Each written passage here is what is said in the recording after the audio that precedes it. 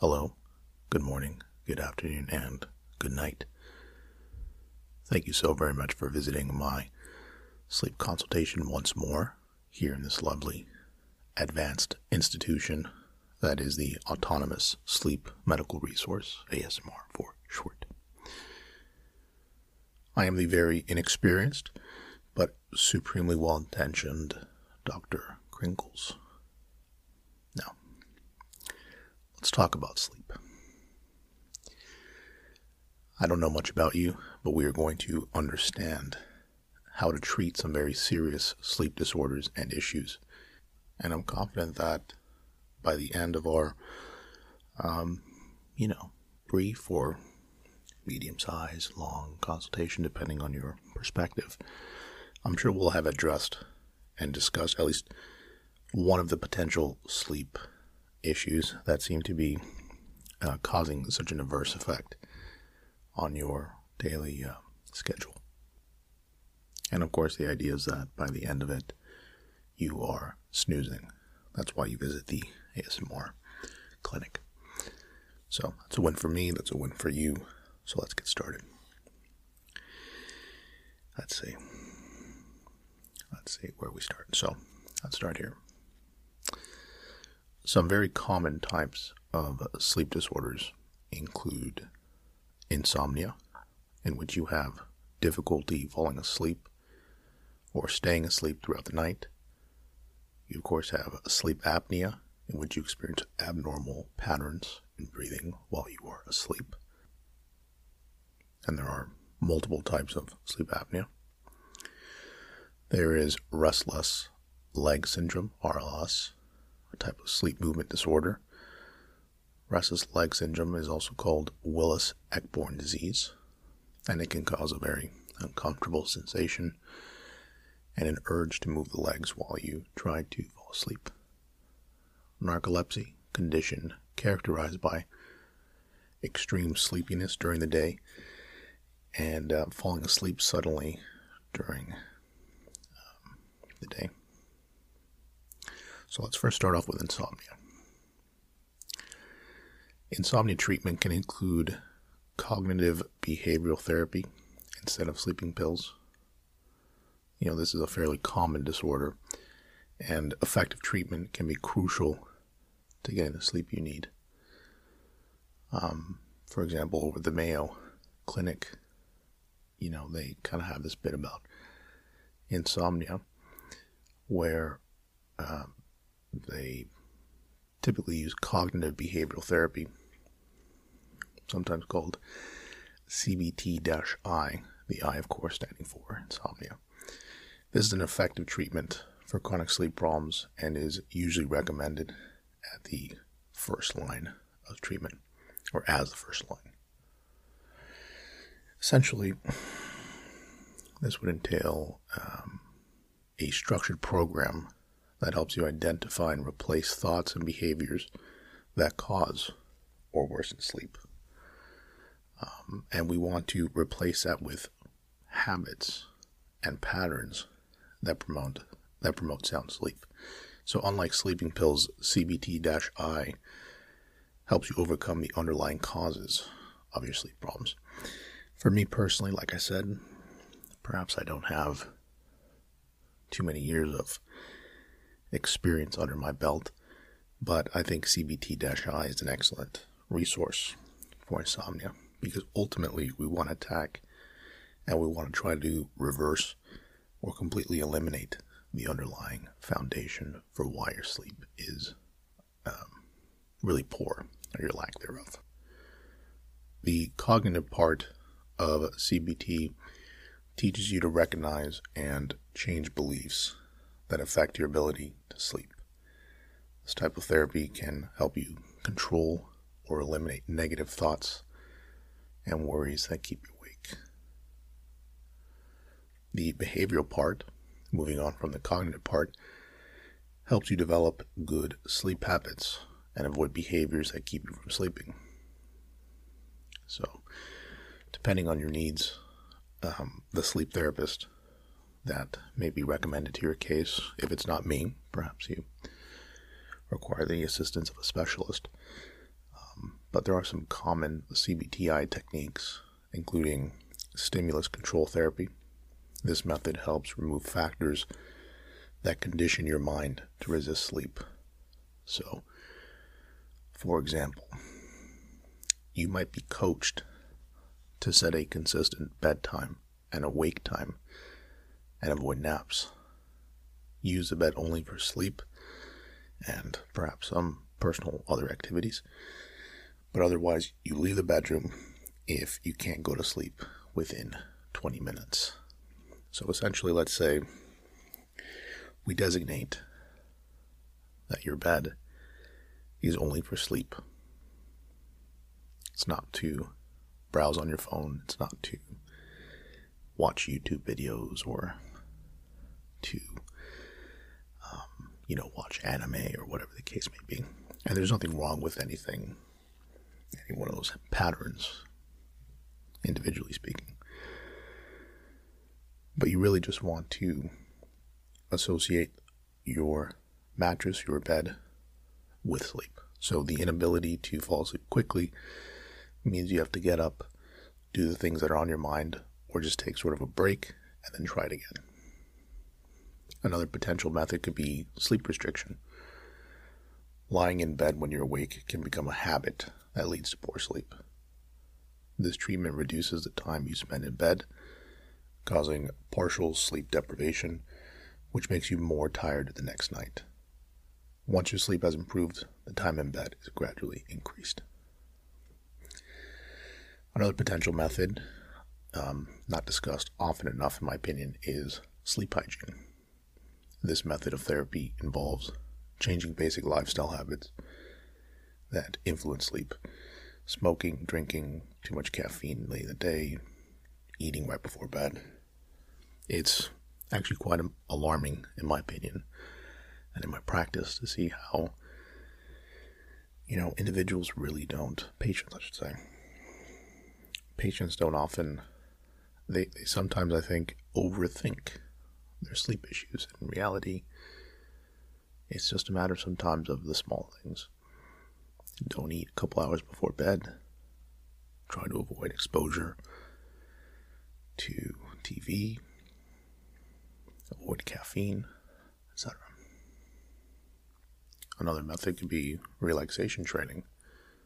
This method helps you calm your mind and body, and the approaches include meditation, imagery, muscle relaxation, and others.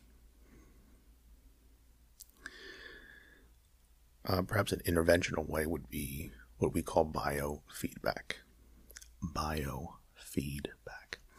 This method allows you to observe biological signs such as heart rate and muscle tension, and we would show you sort of how to adjust them.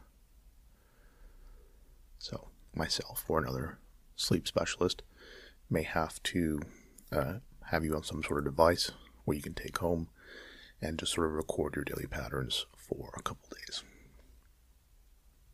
And of course, at the end of the day, given that you are a relatively new patient here, given that you are an individual, and our approach here at the ASMR clinic really is about an individualistic approach, we would potentially combine multiple of these treatments for your insomnia. It really does depend. Of course, sleep medications can be an effective short-term treatment. So, for example, they can provide immediate relief during a period of high stress or grief. Some newer sleeping medications have been approved for longer use, but they have not. They may not be the best for long-term insomnia treatment. That's why in our practice we try to really avoid medication as sort of a solution. We don't view it as a solution. We view it as a short-term tool that can help you. So, in either case, again, we've been discussing insomnia. Insomnia, of course, is linked to a number of physical, mental disorders. the ongoing lack of sleep increases your risk of high blood pressure, heart disease, chronic pain, etc. So it really is extremely important that, we help treat it. So let's move on to, so we were discussing insomnia for a bit. Let's move on to sleep apnea. Perhaps this is what's been afflicting you. The diagnosis. Your doctor may be able to make an evaluation based on your signs and symptoms and sleep history, which you can provide with help from someone who shares your bed or your household. Now, it's very likely that you'd be referred to a sleep disorder center, and they're a sleep specialist, which we have a couple of in-house sleep specialists that can help you with this. But it's essentially an overnight evaluation, monitoring, your body functions and how often you wake up, etc. The test, there are multiple tests, but the chief among them is the nocturnal polysomnograph. During this test, you're hooked up to an equipment that monitors your heart, lung, and brain activity, checks your breathing pattern, your arm and leg movements, as well as your blood oxygen levels while you sleep. And we do have some home sleep tests, which might be more simplified. I personally have taken the home sleep test. It's, in my opinion, much more invasive because you get to enjoy being a guinea pig from home as opposed to in a clinic. Treatment, of course, can be, very dependent. Again, I'm not even taking a very individualistic approach with you right now, which I apologize, but time is limited. But for milder cases of sleep apnea, we might recommend something as simple as lifestyle changes. It could be losing weight, quitting smoking. That can have a very profound effect. If these measures don't improve your signs and symptoms, or if your apnea is moderate to severe, there could be a number of treatments that we might be able to offer you. So therapies include continuous positive airway pressure, a CPAP machine. These are those interesting little machines that kind of make you look like you're a pro athlete. That's sort of being given oxygen after an extremely grueling day at the office. Sort of like what cyclists, I think, sometimes use. Certainly, if you have moderate to severe sleep apnea, you might benefit from using a CPAP machine, which essentially just delivers air pressure through a mask while you sleep. The air pressure is somewhat greater than that of the surrounding air, and is just enough to keep your upper airway passages open, preventing apnea and snoring. Although CPAP is the most common and reliable method of treating sleep apnea, some people find it cumbersome or uncomfortable, and I've had several patients of mine that simply cannot adjust to the machine. What I always recommend is trying to just give it a bit of time. Might take a week, might take two, but truly once you start to become more comfortable with it, you'll see very quickly how, in reality, it can be an extremely fantastic tool. You might need to try more than one type of mask to find the one that's comfortable, but I would seriously consider the CPAP machine as a kind of best option in many ways. Now, there are other airway pressure devices. Of course, there's a BPAP, a bi-level positive airway pressure machine. These provide more pressure when you inhale and less when you exhale. And there are some oral appliances as well. Now, surgery is an option, but that's usually only an option after other treatments have completely failed. Generally, at least a 3-month trial of other treatment is suggested before considering surgery. However, for a small number of people with certain jaw structure problems, it sometimes is almost included as a first option, and the surgical options could include some sort of tissue removal, from the rear of your mouth. Tonsils can be removed, that kind of thing. But in general, it's one of those things that, again, typically we try to recommend the CPAP machine. That seems to be what works best. Obviously, we try to avoid these extremely invasive options, which for the time being, we'll sort of skip the other surgical options, only because, again, it's really extremely invasive and quite rare that we need to. But again, let's go back to some simple tips. Perhaps lose excess weight. Even a slight weight loss might help relieve constriction of your throat. In some cases, sleep apnea can actually resolve if you return to a healthy weight, but it can recur if you regain the weight. Exercise. Regular exercise can help ease the symptoms of obstructive sleep apnea, even without weight loss, interestingly enough. So, if you can get about 30 minutes of moderate activity, like a brisk walk, most days of the week, that could have a huge impact.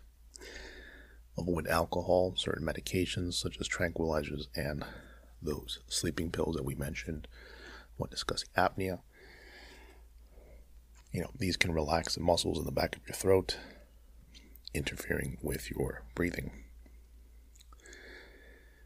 I would also perhaps recommend sleeping on your side or abdomen rather than on your back. Sleeping on your back can cause your tongue and soft palate to rest against the back of your throat and block your airway. So, let's move on. So we've discussed some insomnia. What is insomnia? Some treatments. Now we were on to sleep apnea. Focus mostly on potential treatments, what's available. And we'll move on to restless leg syndrome now. And of course, the point of this diatribe, this monologue that I've been going on in reality is to distract you from whatever may be ailing you and hopefully get you into a mood where you're starting to fall asleep. In other words, I'm pretty much hoping that by boring you with this information, whatever other sleep ailment you might have mysteriously disappears for the night. Just for the night. Alright. RLS.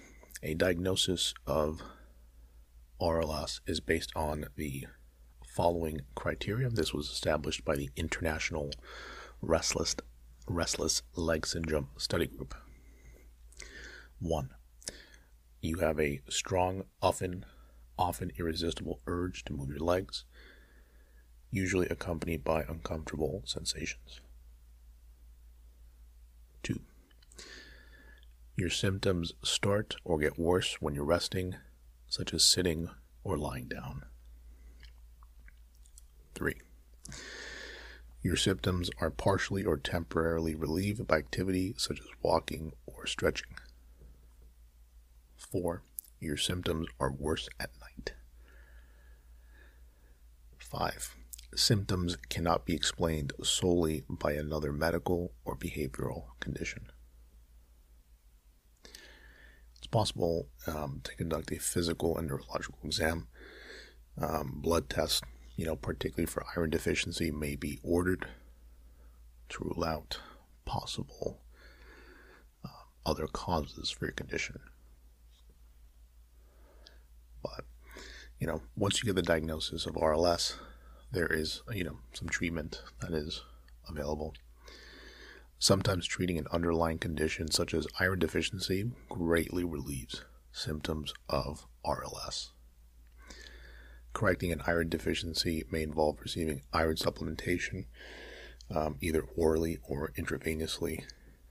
However, take iron supplements only with medical supervision, of course. There are several prescription medications as well, most of which were developed to treat other diseases, but also can be very effective against RLS. medications that increase dopamine in the brain. Off the top of my head, I can't remember the name of them, but there are a couple. I think the brand name is Mirapex, Neopro, Requip. Those sort of medications. Short-term side effects are usually mild, but they can have a very big improvement in your restless leg syndrome. Drugs that affect calcium channels, certain medications of these sorts can also help. Of course, muscle relaxants, sleep medications can also help quite a bit. Now, of course, as with everything, and right now we're having a good time discussing RLS and all these other things. Not a good time per se, we're more just having a time. You always have to be very careful with any sort of medication, preferably, and this is me speaking as Dr. Crinkles to you. I think a dose of exercise with a dose of, a little sleep podcast, you might have one in mind right now. Perhaps that's enough to sort of help temporarily some of your things. For RLS, of course, it's a bit of a different story because RLS can be a very debilitating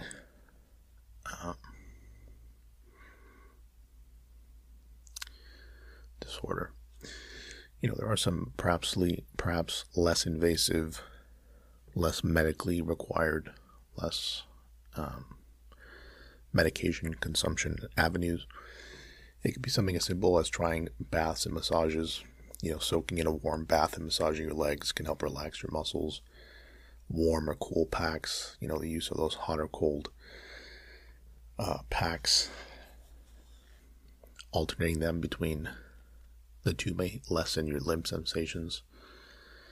Going back to good sleep hygiene, having good sleep hygiene could be a big help as well.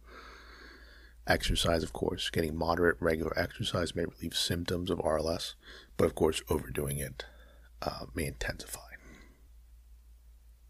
And lastly, you might want to consider using a foot wrap. A foot wrap usually, in this case, is specifically designed for individuals with RLS, and it actually puts pressure under your foot, which may relieve your symptoms.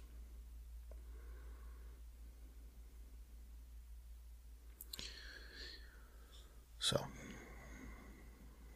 it's RLS. I'm just sort of scrolling down here to my notes, because these are maybe some next steps that, since we're so early in our consultation, I don't think we need to really discuss just yet. Okay, and we finalized with narcolepsy, the diagnosis. Your doctor may make a preliminary diagnosis of narcolepsy based on your excessive daytime sleepiness and sudden loss of muscle tone. After initial diagnosis, your doctor may refer you to a specialist, perhaps here at the Answer Mark Clinic, for further evaluation. Formal diagnosis requires staying overnight at a sleep center for an in-depth sleep analysis by a sleep specialist. There's some methods for diagnosing narcolepsy. It can include your sleep history, your sleep records, especially if you keep a detailed diary of, some of your sleep ailments. It may be easier to be able to diagnose it. Polysomnograph, the test that measures a variety of signals during sleep using electrodes placed on the scalp. And of course, again, for this one, you'd have to spend the night at a facility. With regard to treatment, there is no specific cure for narcolepsy, but medications and lifestyle modifications can help manage symptoms. There are certain stimulants that can help with narcolepsy. SSRIs can also be a potential option. Sodium oxybate as well. Again, very wary of using that as a first line of options. Certainly you probably want to avoid these over-the-counter allergy and cold medications that can cause drowsiness. Certainly if you have narcolepsy, that could worsen the condition, so it's likely your doctor would ask you to avoid taking these medications. Emerging treatments being investigated for narcolepsy include drugs acting on the histamine chemical system, but of course further research is needed before any may be available at a clinic. Now there are some lifestyle and home remedies, and this can be some important lifestyle modifications that can curb the symptoms of narcolepsy. So for example, you can stick to a schedule. You go to sleep and wake up at the same time every day, including weekends. Taking short scheduled naps could also be incredibly useful. Just naps of 20 minutes at strategic times of the day can end up really reducing the sleepiness, by quite a bit. Certainly you want to avoid nicotine and alcohol. Using these substances, especially at night, can worsen your signs and symptoms. As with every single other sleep issue or disorder, regular exercise, moderate regular exercise, at least 4 to 5 hours before bedtime, may help you feel more awake during the day and better sleep at night. So, it certainly doesn't have to be a gloomy outlook. Now, I think where we're going to finish this particular consultation is for me to, of course, let you know. Again, my name is Dr. Crinkles. None of this is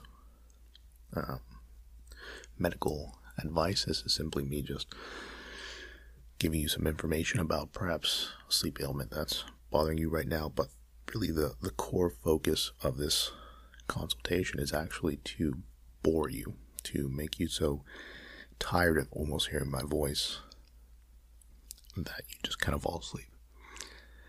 So hopefully it worked. Hopefully you're not even listening to that disclaimer at the end. But again, just be clear, because I don't need anyone showing up to my little ASMR clinic and claiming I'm giving them medical advice. This does not constitute medical advice. This is all for good fun and good sleep.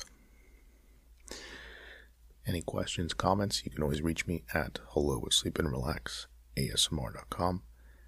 That's all for this episode. Thanks as always for listening, and take care.